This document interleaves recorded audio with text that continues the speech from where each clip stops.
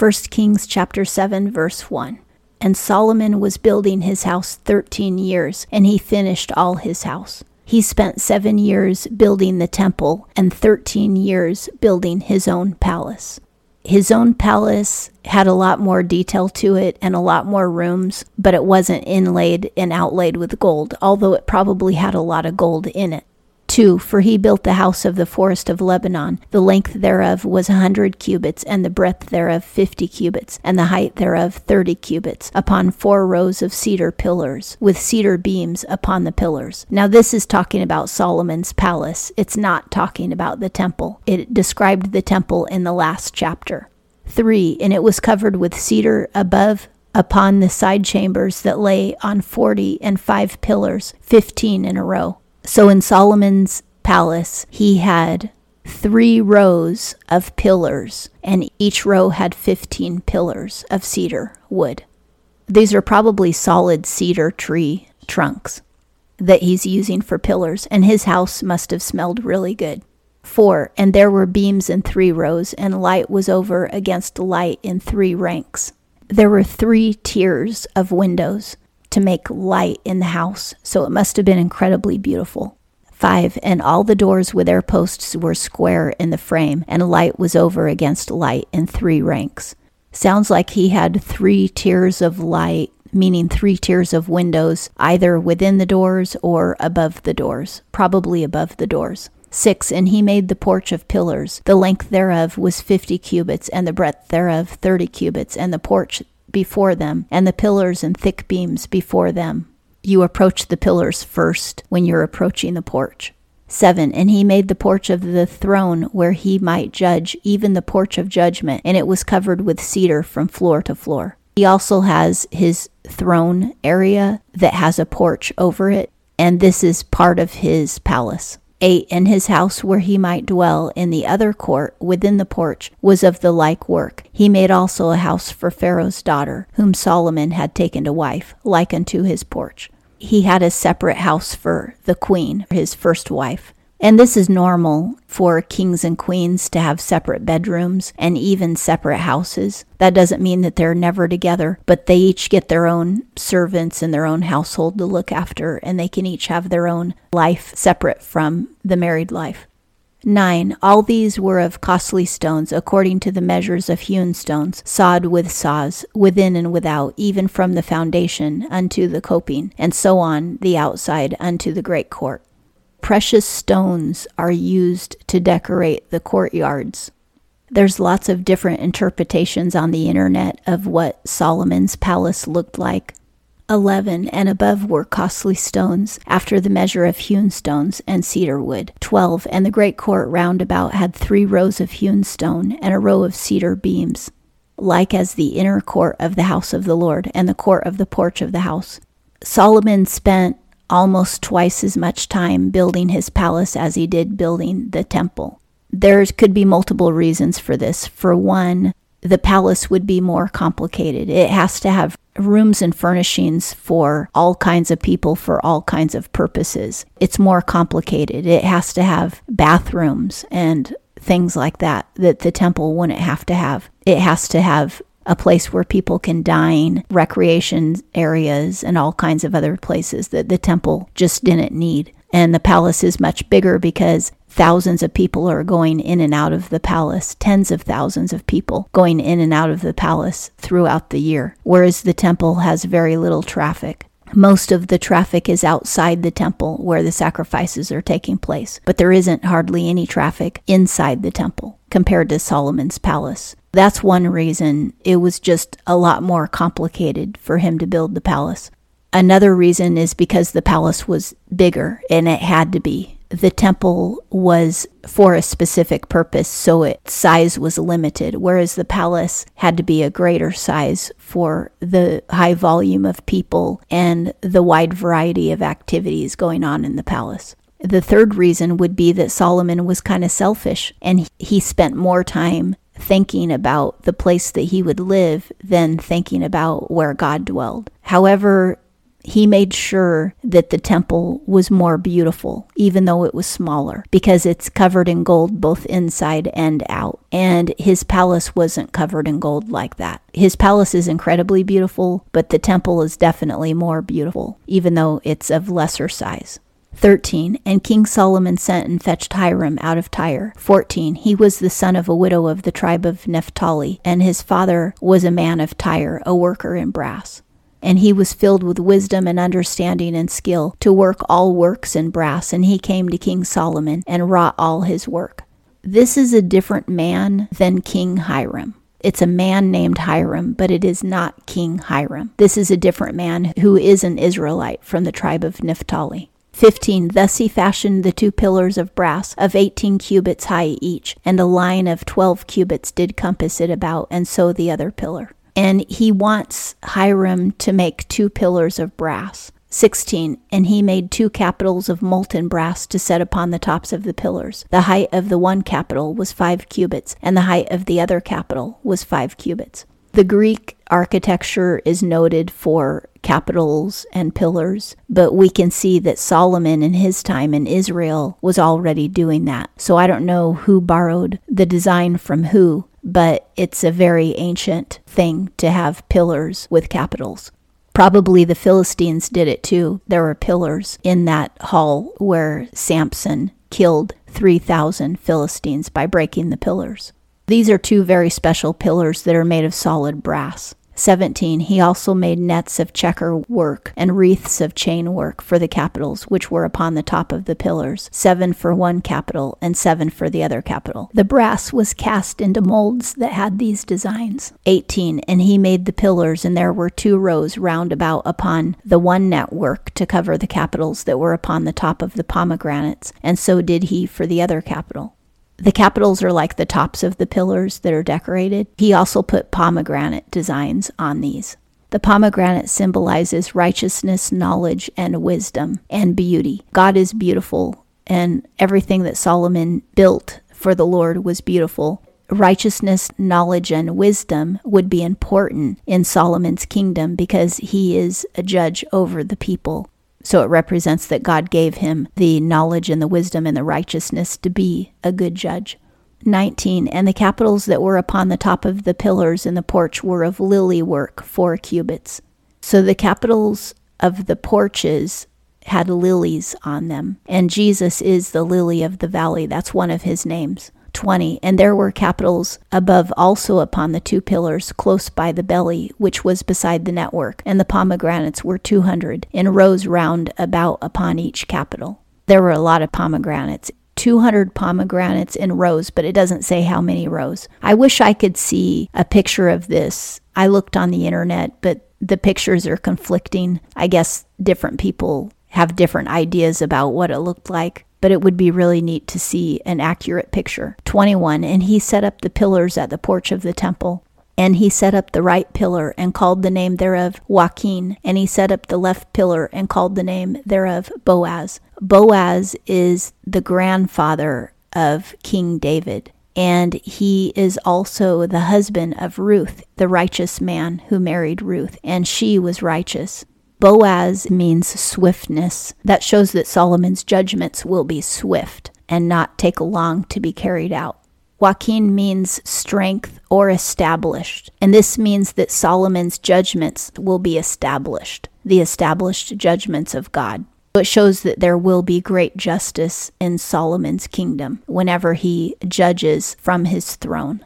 Now, the Freemasons want to take credit for all of this and say that it was their ancestors who built the temple. But there's a big problem. First of all, they don't agree with what the Bible says. Their beliefs are actually very satanic when you get up into the higher echelons of Freemasonry. God forbade the Israelites to make altars of carved stone because all the pagans carved their altars where they committed human sacrifice. And the Freemasons, their altars are always made of carved wood or carved stone. Plus, you don't enter their organization by ancestry, by your DNA. You enter by paying a fee and taking oaths, which means there is no DNA connection between the Freemasons and the builders of Solomon's temple.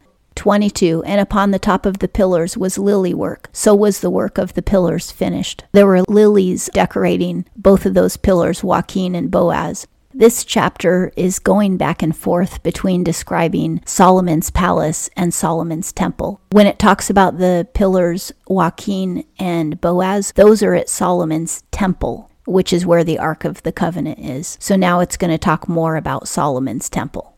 The molten sea is the basin of water at Solomon's temple that's used for the sacrifice purposes, for the priests to wash their hands and feet and to wash other things that have to do with the sacrifice. 23, and he made the molten sea of 10 cubits from brim to brim, round in compass, and the height thereof was 5 cubits, and a line of 30 cubits did compass it round about. 24, and under the brim of it round about there were knops which did compass it for 10 cubits, compassing the sea round about. The knops were in 2 rows when it was cast. 25, and it stood upon 12 oxen, 3 looking southward, 3 looking toward the north, and 3 looking toward the west, and 3 looking toward the south, and 3 looking toward the east. And the sea was set upon them above, and all their hinder parts were inward. The temple has to be facing east, because the tabernacle always faced east, which means the back side of the temple is the west side. The north side of the temple is the right side of the temple, and the south side of the temple is the left side of the temple if you're facing the temple. These are molten brass oxen that are decorating the bowl, the huge water bowl made of brass. And 3 of the oxen are facing north, 3 south, 3 east, and 3 west. They're facing all of the 4 wall areas of the temple, but they're not inside the temple. They're in the outer court of the temple. And their hinder parts are inward, meaning that the rear end of the oxen is inside the basin or under the basin where you can't really see it. What you're seeing is the front ends, which are their faces and their horns and everything. 26, and it was a handbreadth thick. That means that it was about 6 to 8 inches thick, the brass of this basin. And the brim thereof was wrought like the brim of a cup, like the flower of a lily. It held 2,000 baths, which is 12,000 gallons of water. This bowl is massive. 27, and he made the 10 bases of brass. 4 cubits was the length of one base, and 4 cubits the breadth thereof, and 3 cubits the height of it. 28, and the work of the bases was on this manner. They had borders, and there were borders between the stays. 29, and on the borders that were between the stays were lions, oxen, and cherubim. It sounds like the sea of brass, which is so huge that it has 12,000 gallons of water in it. That would be really hard to access as a person, to get water in and out. So they have bases below it where you can easily access water, which are smaller containers. You dip into the sea and put that water in the bases, and then from the bases you can actually access the water that you need for the hand washing, the feet washing, the washing of the animal parts, whatever has to be washed, and maybe even to clean the instruments that are used for the sacrifice. 29, and on the borders that were between the stays were lions, oxen, and cherubim. Those are decorations. And upon the stays it was in like manner above, and beneath the lions and oxen were wreaths of hanging work. And again, those are decorations of wreaths. 30, and every base had 4 brazen wheels and axles of brass, and the 4 feet thereof had undersetters. Beneath the laver were the undersetters molten, with wreaths at the side of each. These bases need wheels so that you can move them around, to put water in them, to dump water out, to station them in different areas in the outer court where they could be used for different purposes. Like there might have been one basin only for washing feet, another basin only for washing hands, another basin only for cleaning such and such instrument, etc. And they were decorated with the wreath designs and all of the animal designs. 31, and the mouth of it within the crown and above was a cubit high, and the mouth thereof was round after the work of a pedestal, a cubit and a half, and also upon the mouth of it were gravings, and their borders were 4 square, not round. 32, and the 4 wheels were underneath the borders, and the axle trees of the wheels were in the base, and the height of a wheel was a cubit and half a cubit. The height of a wheel was maybe 24 inches, and that's the height of the wheel used on the bases to roll these bases around. 33, and the work of the wheels was like the work of a chariot wheel. Their axle trees and their felloes and their spokes and their naves were all molten. They were all made of brass, and it looked like chariot wheels. 34, and there were 4 undersetters at the 4 corners of each base. The undersetters thereof were of one piece with the base itself. 35, and in the top of the base was there a round compass of 1/2 cubit high, and on the top of the base the stays thereof, and the borders thereof were of one piece therewith. 36, and on the plates of the stays thereof, and on the borders thereof, he graved cherubim, lions, and palm trees, according to the space of each, with wreaths round about. The lions represent the tribe of Judah because it's the royal tribe, and the lion is its symbol, and it's the tribe of Judah from which David and Solomon come. Lions also represent Jesus because he is also from the tribe of Judah. 37, after this manner he made the 10 bases. All of them had one casting, one measure, and one form, meaning they were all exactly identical. 38, and he made 10 lavers of brass, one laver containing 40 baths, and every laver was 4 cubits, and upon every one of the 10 bases 1 laver. So he has the huge sea of brass, then he has the smaller lavers and the bases. It makes sense to me because you have to dip out of this huge sea, which is going to be really hard to do, and then from the smaller lavers, you have to dip out of those, which will be easier. 39, and he set the bases, 5 on the right side of the house and 5 on the left side of the house. And he set the sea on the right side of the house eastward toward the south. The huge sea is in the corner of the courtyard, in the southeast corner, near the entrance.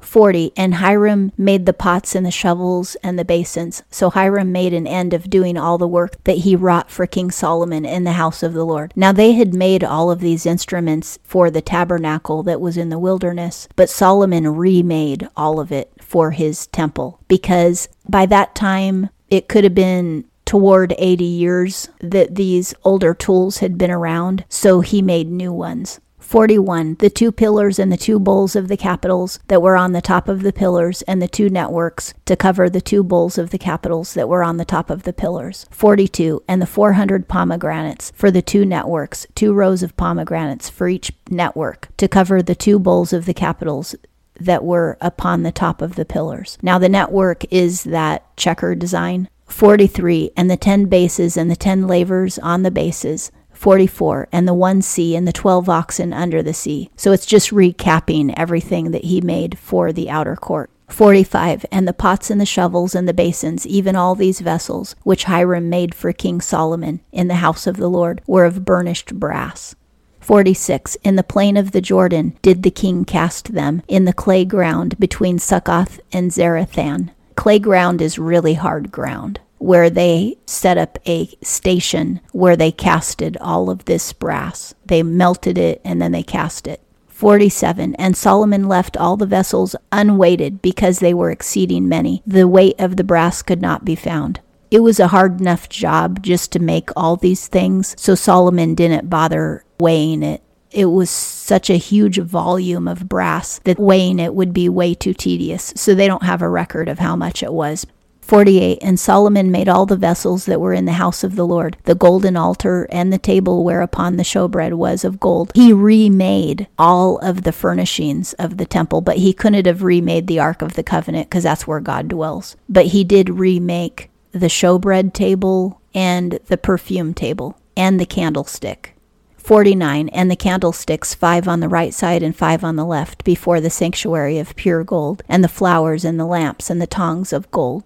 50, and the cups and the snuffers and the basins and the pans and the fire pans of pure gold, and the hinges both for the doors of the inner house, the most holy place, and for the doors of the house that is the temple of gold. The hinges are made of solid gold, which is incredibly beautiful. 51, thus all the work that King Solomon wrought in the house of the Lord was finished, and Solomon brought in the things which David his father had dedicated, the silver and the gold and the vessels, and put them in the treasuries of the house of the Lord. I'm assuming the old furnishings also became part of the treasury where you wouldn't really see them. They were hidden away, but Solomon saved the old furnishings, meaning the old candlestick, the old showbread table, the old incense table. But there's no way they're going to redo the Ark of the Covenant because God is dwelling above it.